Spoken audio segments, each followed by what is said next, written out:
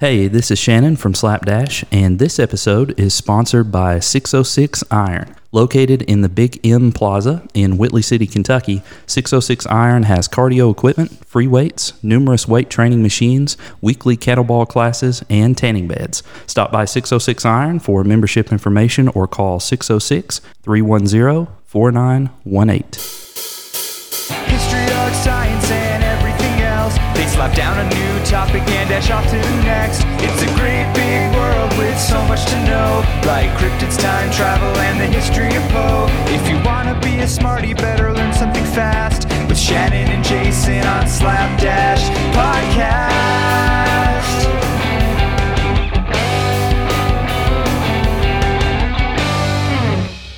On today's episode, we're discussing Greek mythology. Across the table is the only man to have won a staring contest against Medusa, Jason, not of the Argonauts, Creekmore. How are you, man? Man, you just kind of combined two different ones there, didn't you?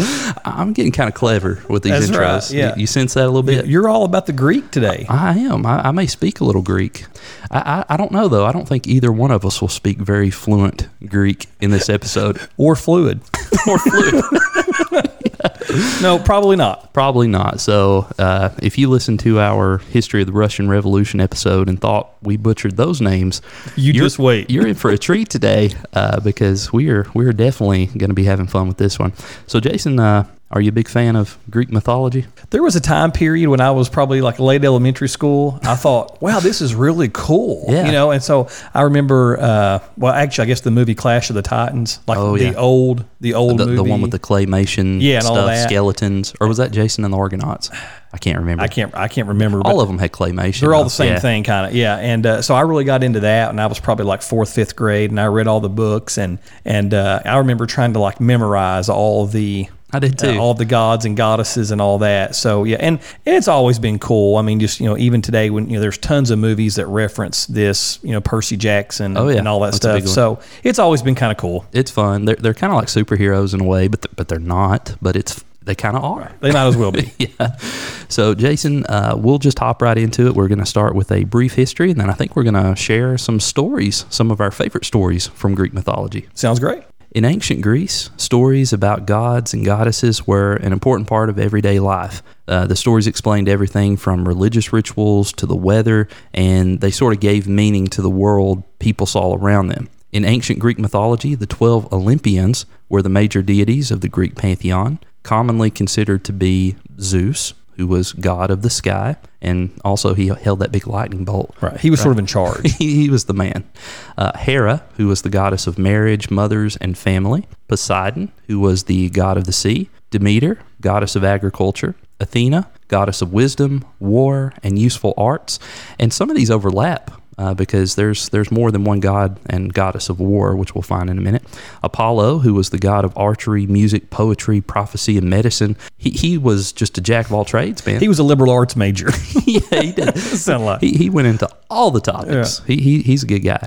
Artemis, who was the god of the moon, the hunt, and young maidens. I guess I should say goddess. I'm probably going to mess that up throughout the whole episode. We'll just go with it.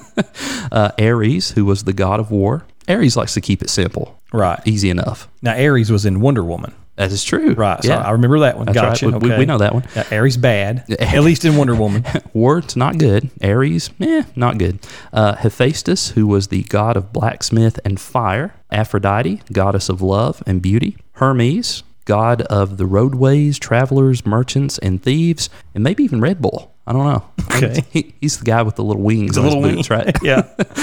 Dionysus, god of wine. Pretty straightforward there. And honorable mention, not actually one of the 12 Olympians, but still very famous in Greek mythology, one of the big brothers, Hades.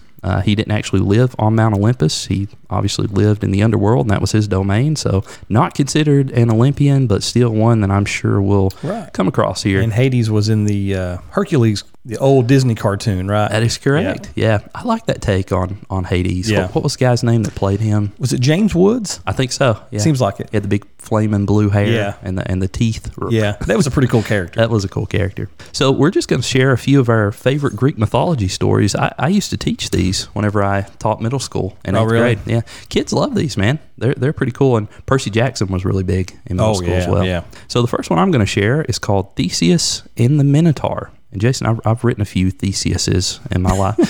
That's a pretty bad joke. Thesei. Yeah, I've written a few Thesei. But this story begins with a character named Minos. And Minos was the first king of Crete. And while king, Minos' son was killed by an Athenian. So we have a classic war between Crete and Athens. This sent Minos into a rage. He got really mad because apparently he didn't like to see his son killed, especially by an Athenian. So he took retribution, Jason, and he basically initiated the Hunger Games. Oh, wow. Yeah. He did the Hunger Games before they were cool. That's right, before they were cool. He made the Athenians send a few youths to Crete every 7 to 9 years, and he would send them into this giant labyrinth, which was just a big old maze, and it was dark inside, and it was hard to find your way inside and out and get around. And that wasn't the worst part, because inside of that giant labyrinth maze was a character named Minotaur. Oh. And Minotaur, as the name implies, was a terrifying monster, and we find that to be pretty common throughout Greek mythology. Rarely will you find a gentle giant, a kind monster in Greek mythology. They're all terrible. A lot of hybrid animals. Yeah, this one actually happened to be half man, half bull. That makes sense. Yeah, of course it does.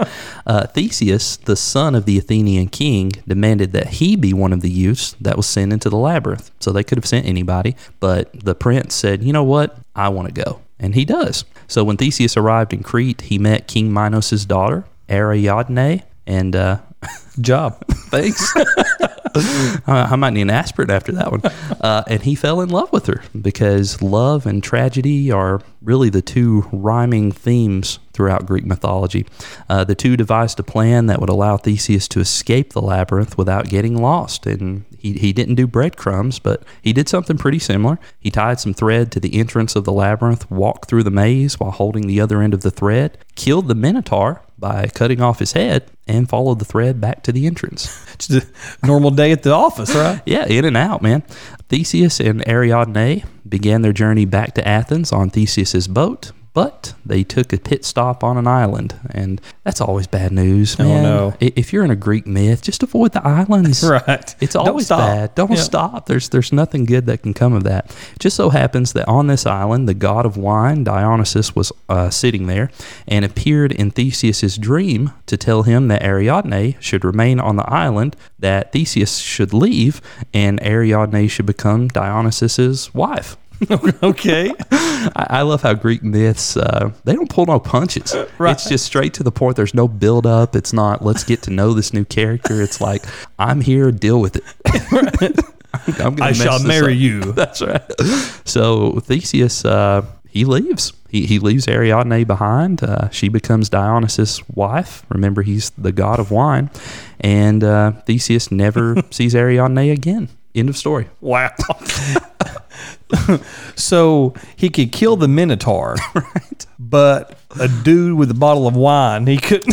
It was just too much. Apparently not. No, just too much for him. Wow. Interesting story. I mean, it's got all the elements of typical myths. You've got the hero, you've got the damsel, and they get together and somebody comes in and steals her away, and he goes on his way. It's not your typical story in general, though. I mean, most stories don't go that way. Anyway, that's Theseus and the Minotaur. Jason, what's up next? Well, Shannon, I have the Three Sisters of Fate. There's always got to be three. The Three Sisters of Fate. Three Sisters of Fate. That's right. According to mythology, the Moirai are the goddesses of fate, and the sisters' names are Clotho, Lachesis, and Atropos. Good job. Yeah, I tried. These goddesses weave the fate of both humans and gods and goddesses, and no one has the power to influence their actions. So each sister has a specific duty regarding literally everyone's fate. So basically, and these the Sisters of Fate, they've also been portrayed in several movies and cartoons. Even pretty common. I think actually they're also in Percy Jackson, which we had mentioned. They're the ones in the car. Is there? Oh, that's right. Is there a version of them in Macbeth? I think it starts with like 3 witches, and they are the Sisters of Fate. It's kind of the same thing. Okay. Yeah. And so basically, you just have these three goddesses that basically are responsible for everyone's life, but they have different responsibilities for each of them. So they just kind of sit around doing their thing, right, and sort of talking. So Clotho actually spins the thread of life. So what does that mean? Which is a good motto, because I think I'm going to say that from now on. I'm just going to look at someone and say, spin the thread of life. Spin that thread. Spin that thread. Walk off. So she spins the thread of life. And so when she does that, basically she creates life. So like so when she creates a thread, when she spins this thread, a new person's born. And that particular thread represents, one for me, one for you. That's all she does. One all for day. Zeus. Even spin the threads. Make the things. Oh, does she make gods too? So yes. Oh. Yeah, so the 3 Sisters of Fate literally are kind of over the creation of life. So really, they're in charge in a lot of ways. Yeah, but no one can tell them what to do. Not even the god, not even Zeus can tell them what to do. All right. So you have Clotho over in the corner, and she's kind of creating life, right? Sure. Then you have Lochias, who spins people's fate and events of people during their life. So like basically Clotho gives the string to her sister, and then basically she begins to kind of further weave it and put in events and happenings in your life. So like when you get sick and when you get married and when you have good luck and quote unquote bad luck, that's all because of Lochias, that she's sitting there kind of interweaving these events in one's life. You want her to be in a good mood. I hope so. Keep her happy. Hope she's at least eating breakfast with you. Yeah. And then you have Atropos. Uh-oh. So Atropos has one job. She cuts the thread. So when she cuts the thread... I don't like the sound of that. Ball game over. All right? That it? So she ends life. Is that death? That's death. So Clotho creates the life by spinning the thread. Lochias kind of further sort of weaves it and all the happenings that you had during your whole life. And then Atropos basically sort of measures the length of the thread and at some point cuts it off. Oh, wow. So when she cuts that's it. So that is the myth of the 3 Sisters of Fate. And really it's almost like the 3 Sisters of Fate / life, because one creates it, one kind of manipulates it during your life, and then the other sister ends it. And there's not really any 3 branches of government. There's no like checks and balances. Just unilateral control over fate and destiny and all that. You don't have like Hermes coming in saying, excuse me, Clotho, whatever they do, it's just how it is. Nobody gets a vote. That's it. No filibusters when it comes to fate. Right. All right.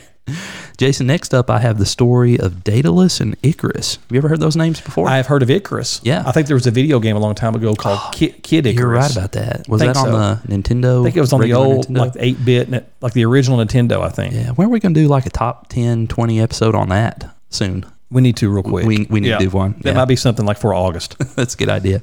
So Daedalus and Icarus goes back to the labyrinth. Remember Theseus and the Minotaur? Oh, yeah. Yeah.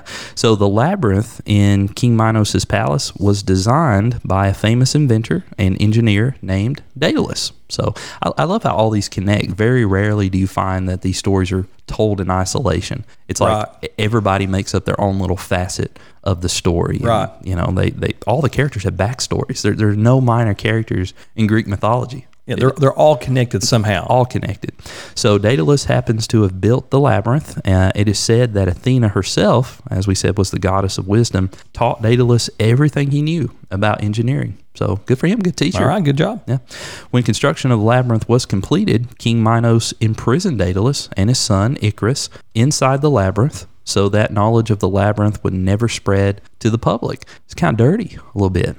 Kind of mean. Yep, kind of like communication, or I guess information control. Just a little bit. So the father and son brainstormed ways to escape and finally decided to create these giant wings from the feathers of birds, which were glued together with wax.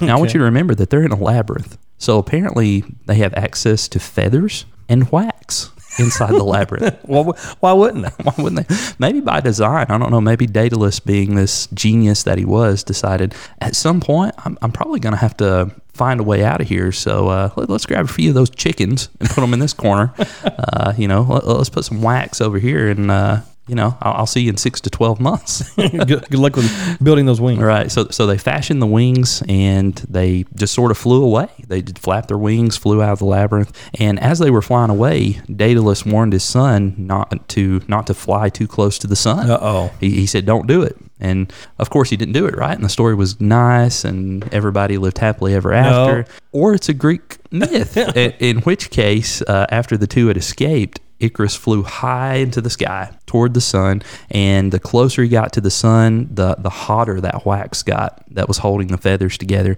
and the hot sun just melted the wax, and it caused the feathers of the wings to fly away, and Icarus fell down straight into the sea, and he drowned, and he died. And it's terrible. It's awful.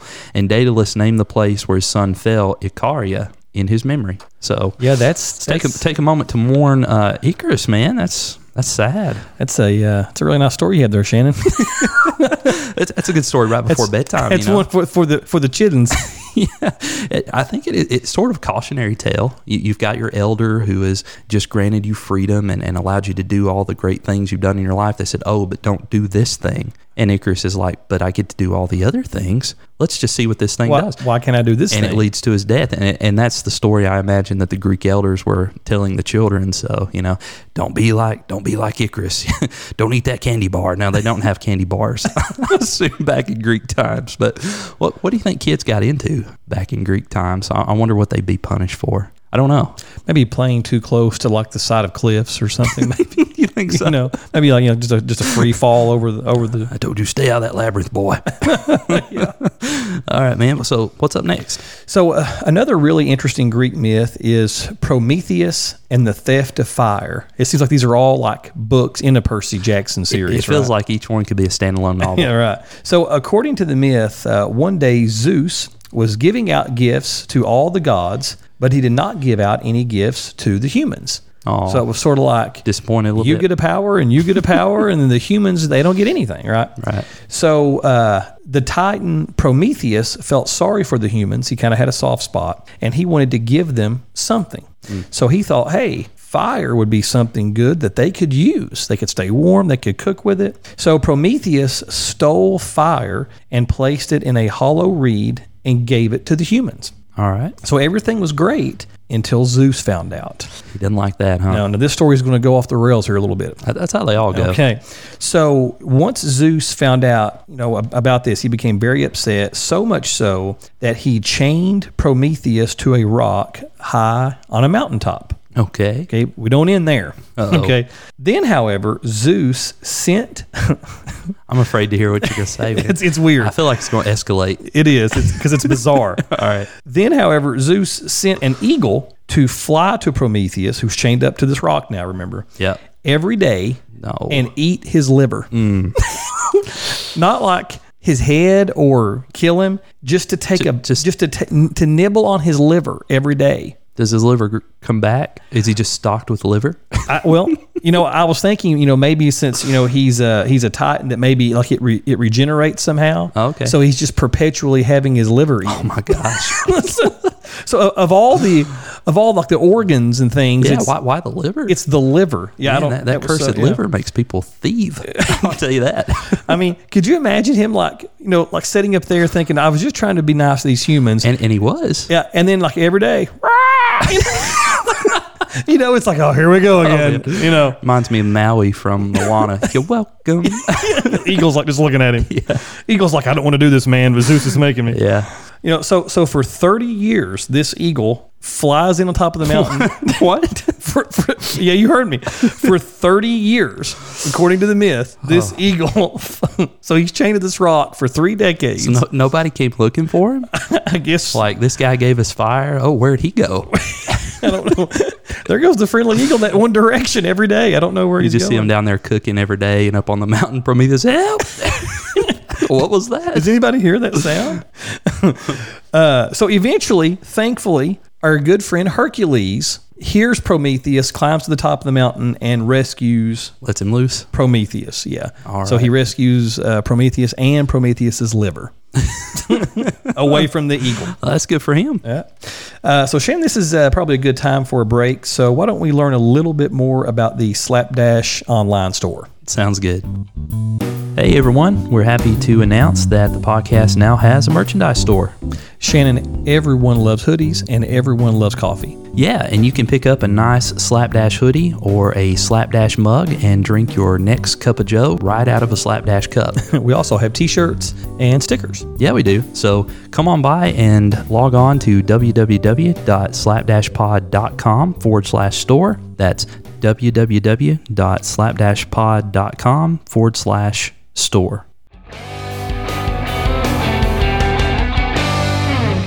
We're back and we're discussing the history of Greek mythology. We've already talked about a few of our favorite stories here, and we're getting ready to jump into another, one of my favorites, Orpheus and Eurydice. Have you ever heard of this one, Jason? A few times today. Well, was it when we spent time practicing how to pronounce the names, perhaps? Probably so. But I don't know the story. Yeah, well, it's a good one. So Orpheus was a talented lyre player. And if you want to know what a lyre is, it's a type of harp, kind of in a U shape. And I know that because Google told me that today. Right. And I trust Google. It said that Orpheus could charm rocks and rivers with the music he played. So talented guy. Must have been really, really good. It's pretty good. Orpheus fell in love with Eurydice and wooed her with the music from his lyre. You know, I wonder what he was playing. Any idea? He probably had just a beautiful melody, but his voice was horrible. He put you. I'm going, you. So she fell in love with whatever kind of music he was putting out. However, something really tragic happened. At their wedding, Eurydice was bitten by a viper and died. I tell you, Greek myths pull no punches. It wasn't like they got, a day, a week, a year. It was just like... So on the wedding day. On the wedding day, there just happens to be a viper. That viper just happens to be in the mood for ankles and just bites her and she dies. That's awful. It's pretty terrible.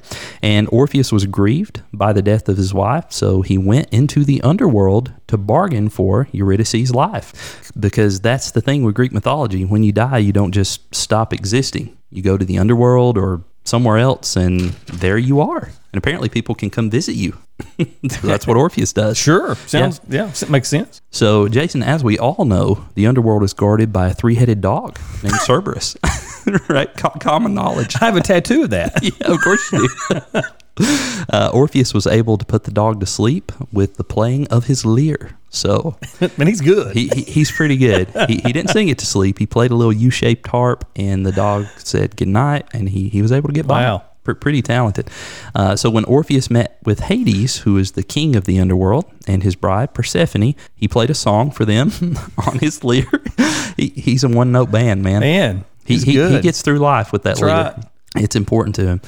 They were so moved that they agreed to let Eurydice follow Orpheus back to the living world. Man. But, however... there's a catch. There's a catch. The catch was that Orpheus had to walk through the darkness of the underworld with Eurydice falling behind him, but he can never turn back to look at her. So he had to just trust that she was back there. He never saw her. And he had to walk for miles and miles and miles through the darkness to get to where he was going. You know, she never said anything. He never actually saw her when he started out on the journey. He just had to take Hades' word that she's back there, but don't you dare look back to see her until you're out back into the world of the living. So Orpheus made it all the way to the entrance of the underworld before he started to question whether it was all a trick and that the gods were making fun of him. So imagine that. Going through miles and miles and miles of darkness and getting to the entrance, you see the light at the end of the tunnel and you start to say, I wonder, because he said, don't look back. Orpheus turned around.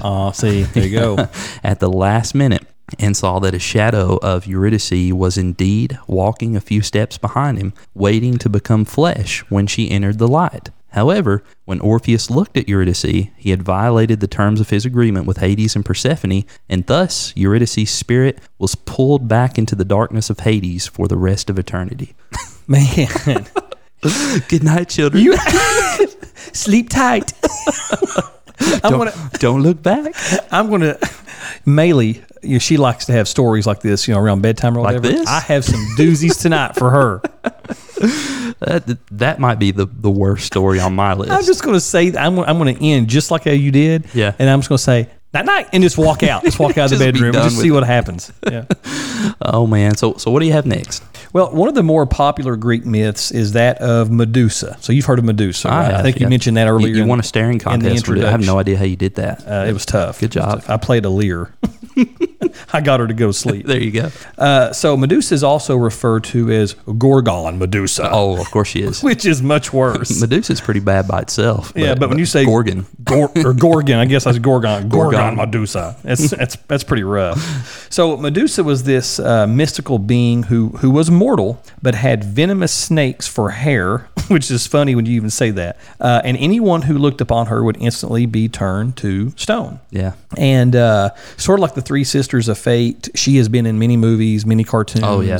A lot of folks have played her. Again, I think it's a Percy Jackson reference. I'm sure she's in there too. I think so. Yep. So over the years, Medusa ended many people's lives, according to the legend. However, Perseus, the son of Zeus, was able to kill her by cutting her head off. That's pretty popular. That's a popular way of death, is just cutting someone's head off. That's what they like to do. By using the reflection from a shield that he had, he was able to see her without really seeing her. Right, kind of peeking around the corner. That's right. Just like a reflective surface. Right. Okay. And then just cut her head off. And if this wasn't wild enough, the blood that spewed from her lopped off head. Oh no. Okay. There's more. But wait. It's like an infomercial. But wait, there's more. If you act now. The blood just kind of pulled and then transformed into Pegasus, the famous winged white horse. Why? I don't know. And Perseus said, "Giddy up." I thought it would at least be like maybe that eagle that eats livers or whatever. Yeah. Whatever. But no, it was Pegasus. So when Perseus killed her, all of a sudden now he has this famous winged horse that I remember from Clash of the Titans. Makes perfect sense. Yeah. Why wouldn't it? That's great. Yeah. Right. So what do you have next? So, Jason, we've already talked a little bit about Hercules, but I have probably one of his most famous stories, and Hercules is probably one of the most famous heroes in Greek mythology. Oh, yeah. Well known for this particular story, which is called the 12 Labors of Hercules. I remember watching a movie when I was a young kid about this. Oh, okay. And it wasn't a cartoon. It was like an actual movie. Yeah. Almost sort of like Conan the Barbarian. Oh, sure. That's kind of the feel that it had, but he had to do all this. And I remember thinking, that's so cool. It's cool. I remember watching the television series Hercules with Kevin Sorbo. Oh, yeah. Do you remember that? Yep. That was really good, too. Yep. But Hercules was a demigod, son to Zeus and Alcmene, Zeus being the god Zeus and Alcmene being immortal. Zeus's actual wife, Hera, hated Hercules and wanted to kill him, as these things usually go. You're not my baby. That's right. Well, that's exactly why. And she was the goddess of family. So, I mean, Zeus was really putting it to her, man, because, he was letting her down quite a bit. So Hera used her power to make Hercules go insane. So much so that he killed his sons and his wife because he thought they were initiating some kind of attack on him. Wow. That's tragic. It's terrible. It's Greek, I guess. It's Greek. It's a Greek tragedy. After realizing what he did, Hercules traveled to Delphi and spoke with Apollo, who, as we mentioned, was the god of archery, music and dance, truth and prophecy, healing and diseases, the Macarena, you name it. I mean, this guy did all the stuff. Hercules asked Apollo how he could atone for his sins, and he was told to go serve his cousin, King Eurystheus, for 12 years. And Eurystheus hated Hercules because the story wouldn't be interesting unless he did. Yeah. So he ordered Hercules to complete 12 impossible labors. And the first one was to slay the Nemean lion. Okay. 2, slay the 9-headed, and you'll hear a lot about slaying. It's a hard thing to do. Things have to die. Slay the 9-headed Lernaean. Sure, yeah. Hydra. Okay. Oh, Hydra. Hydra's the important word. Yeah. All right, yeah. That's the operational word that we're Hell looking Hydra for. off of Marvel. That's it. So slay the Hydra. Number 3, capture the golden hind of Artemis. Okay. And Artemis was the god of the hunt. Goddess of the hunt, and the golden hind was a gold-colored female deer, because that's what Google told me. Was it a doe? It must have been a female deer. A female deer. Number 4, capture the Erymanthian boar. And, they all gotta be from somewhere. Okay. Clean the Augean stables in a single day. And that sounds like the easiest one thus far, but I think whenever he goes in there, like it's just a complete stinking mess. It's in bad shape. Stables don't smell good anyway. He actually, I think, diverted a river through there or something to kind of clean it up. Number 6, slay the Stymphalian birds. All of them. All of them. This doesn't sound challenging until you put some kind of crazy word in front of it. Slay the birds doesn't sound that bad. Okay. But, those Stymphalian birds, though. Oh, watch out for those. Capture the Cretan bull. That's number 7. Don't kill it. Just capture that one. Capture that one, yeah. Don't get crazy. Yeah. Calm down there, Hercules. Number 8, steal the mares of Diomedes. So, not too bad. Number 9, obtain the girdle of Hippolyta, queen of the Amazons. Okay, now that might be a little tougher. Might be tricky. Better bring a lyre. Number 10, obtain the cattle of the monster Geryon. So, for some reason, that doesn't sound too tough. That doesn't, but you can just call Geryon out. Wait till you meet Geryon. Come out here, take your whipping, Geryon. He might be that nice monster we would look for. Hey, Jerry, mind if I obtain your cattle, sir? Number 11, steal the golden apples of the Hesperides. And those were the daughters of Atlas. And finally, number 12, maybe the easiest one of all, capture and bring back Cerberus, the 3-headed dog of Hades. Okay.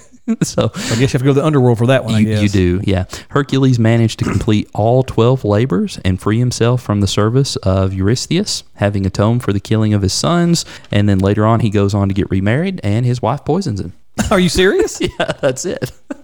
Why is it always like this unbelievable triumph? It's a bait and switch. Yeah, and then all of a sudden concrete fell on him. Yeah. And that's just it, like the end. Yeah, and it doesn't go into like any additional character development or what he was feeling at the time. It's just like he won the day and then died. The end. The end. And that's all.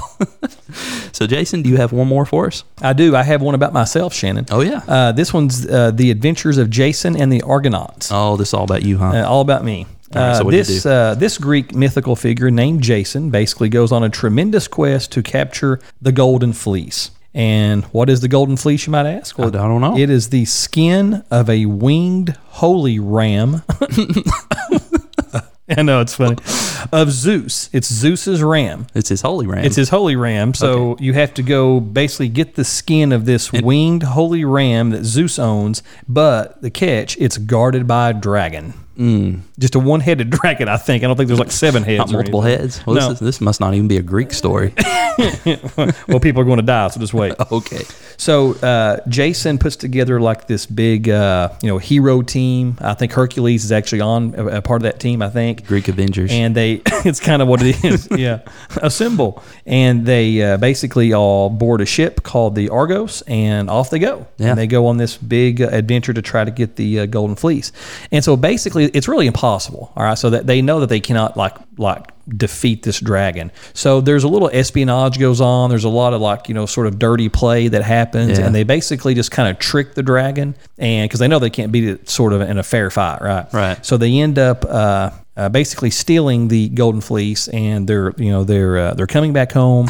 He falls in love on the way home. Everything is great. Did they stop at an island? No, but when they get back home, his wife or his fiance or whatever falls in love with someone else. When they get back home, she marries this man. He leaves, and so then you have Jason, who just completed this impossible task of getting this Golden Fleece, and he's being celebrated. And he goes down to the boat, the ship. Oh, yeah. And he kind of sits down in the sand, and he's just sort of like really down and depressed. And a piece of wood falls off the boat and hits him in the head, and he dies. No.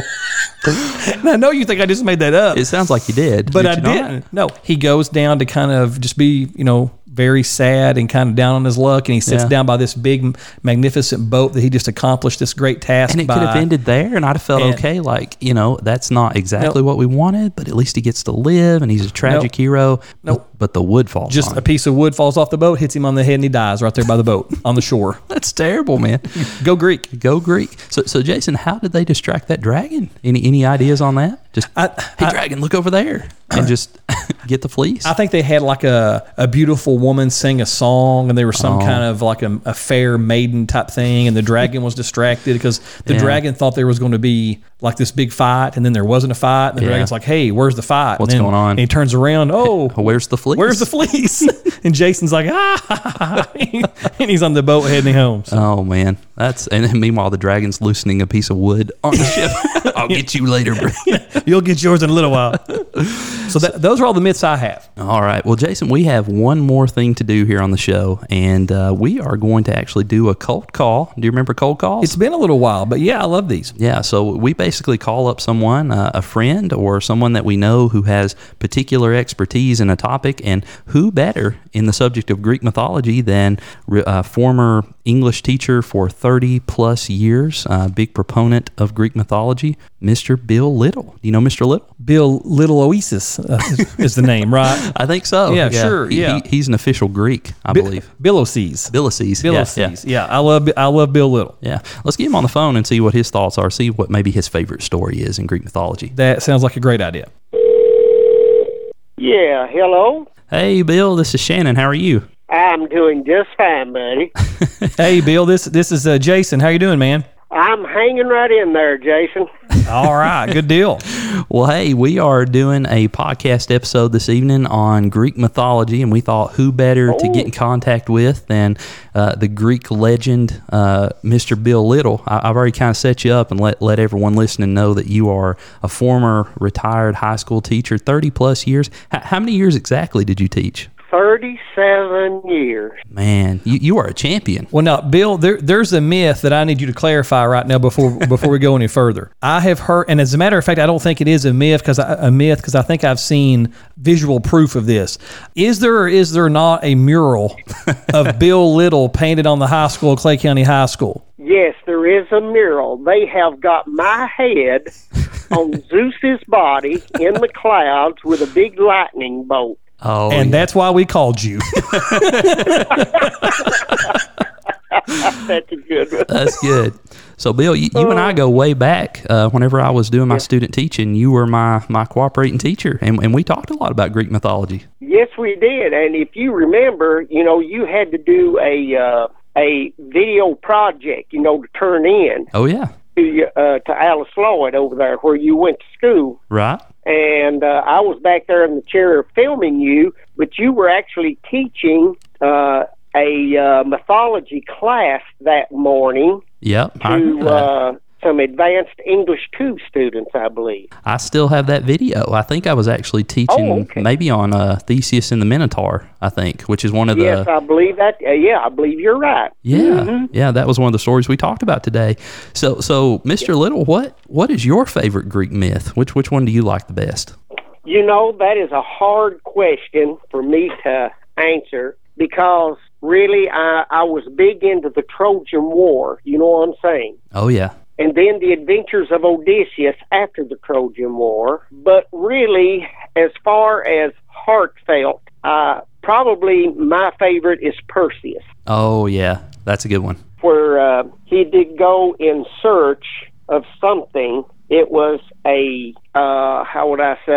it was a way to defeat the Kraken, which was going to take Andromeda as a sacrifice. Oh, yeah. I remember that. So that was a big plot point in, was it Clash of the Titans, maybe? Yes, Clash of the Titans. They made, the original one was made in 1981, and the special effects, of course, this was done before CGI, and the special effects was by that renowned stop-motion action special effects man, Ray Harryhausen, okay? Oh, yeah. And then, several years later, about 2010 or somewhere in that neighborhood, they made a remake of it, Clash of Titans. Of course, it was good, too, you know what I'm saying? But it had CGI and all the good special effects, that kids really liked. Oh, sure. I saw both of those movies, and, I have a soft spot more for the older one. I think that stop motion, there's just something more authentic about that. It just felt better somehow. Yes, and in those days,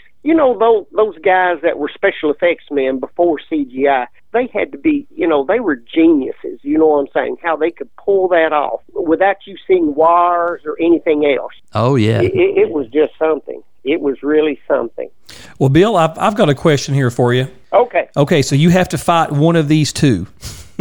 Okay? And you have like a Red Ryder BB gun. But you have to fight. But you have to fight one of these two, and you get to pick your opponent. All right. It's either the Minotaur or it's Medusa? Uh-oh. Well, I would tell you this. I would, my chances would be a lot better against the Minotaur because he was slow and clumsy. Oh, yeah. And he could be upended very easily, but you had to be very crafty and you had to be very fast on your feet. With Medusa, you would really have to have a shield to see her reflection. Oh, yeah. That's part of the story we were just talking about a few moments ago. So yes, because if you didn't have that shield, see her reflection would not turn you to stone. Right. But to see her face to face, you would turn to stone in a heartbeat. You think the Red Rider would do the job? Only if it ricocheted off a piece of stone and hit the Minotaur right between the eyes. I think you have it figured out, man. Yeah, you've thought about this a little bit, huh? You planned this out. Yeah. I've had plenty of practice at it. Well, Mr. Little, we appreciate your expertise, and thanks so much for taking our call. We'll have to have you back on the show sometime in the future again. Will that be okay? That would be just fine with me, guys. I appreciate the offer here. I really do. All right. Thank you, sir. You take care. All right, buddy. Take care, buddy. Take care. God bless you. Bye-bye. Such a good guy. Oh, yeah. Yeah. So genuine. And he brings a lot to the table when you talk about mythology. Oh, yeah. He knows tons about mythology. Yeah. I mean, as soon as we talked about this topic, I thought, man, we have to talk to Bill Little. Yeah. Right. He's the resident guru and expert. That's right. For sure. So, Jason, this was a fun episode. I really enjoy these Greek myths. I've got a few extra bedtime stories for the arsenal here. I don't know if the girls will appreciate it, but we'll try them out. That's okay. It builds character. Yeah. Thanks to all of our listeners who are following us each week and tuning into the podcast. We encourage you to subscribe and share the podcast with a friend. We release new episodes in history, art, science, and everything else on Mondays and Thursdays. You can follow us on social media on Facebook, Twitter, and Instagram with the handle @slapdashpod. And we will catch you in the next episode unless a piece of wood falls on our head. Or an eagle eats our liver. Take care, everybody.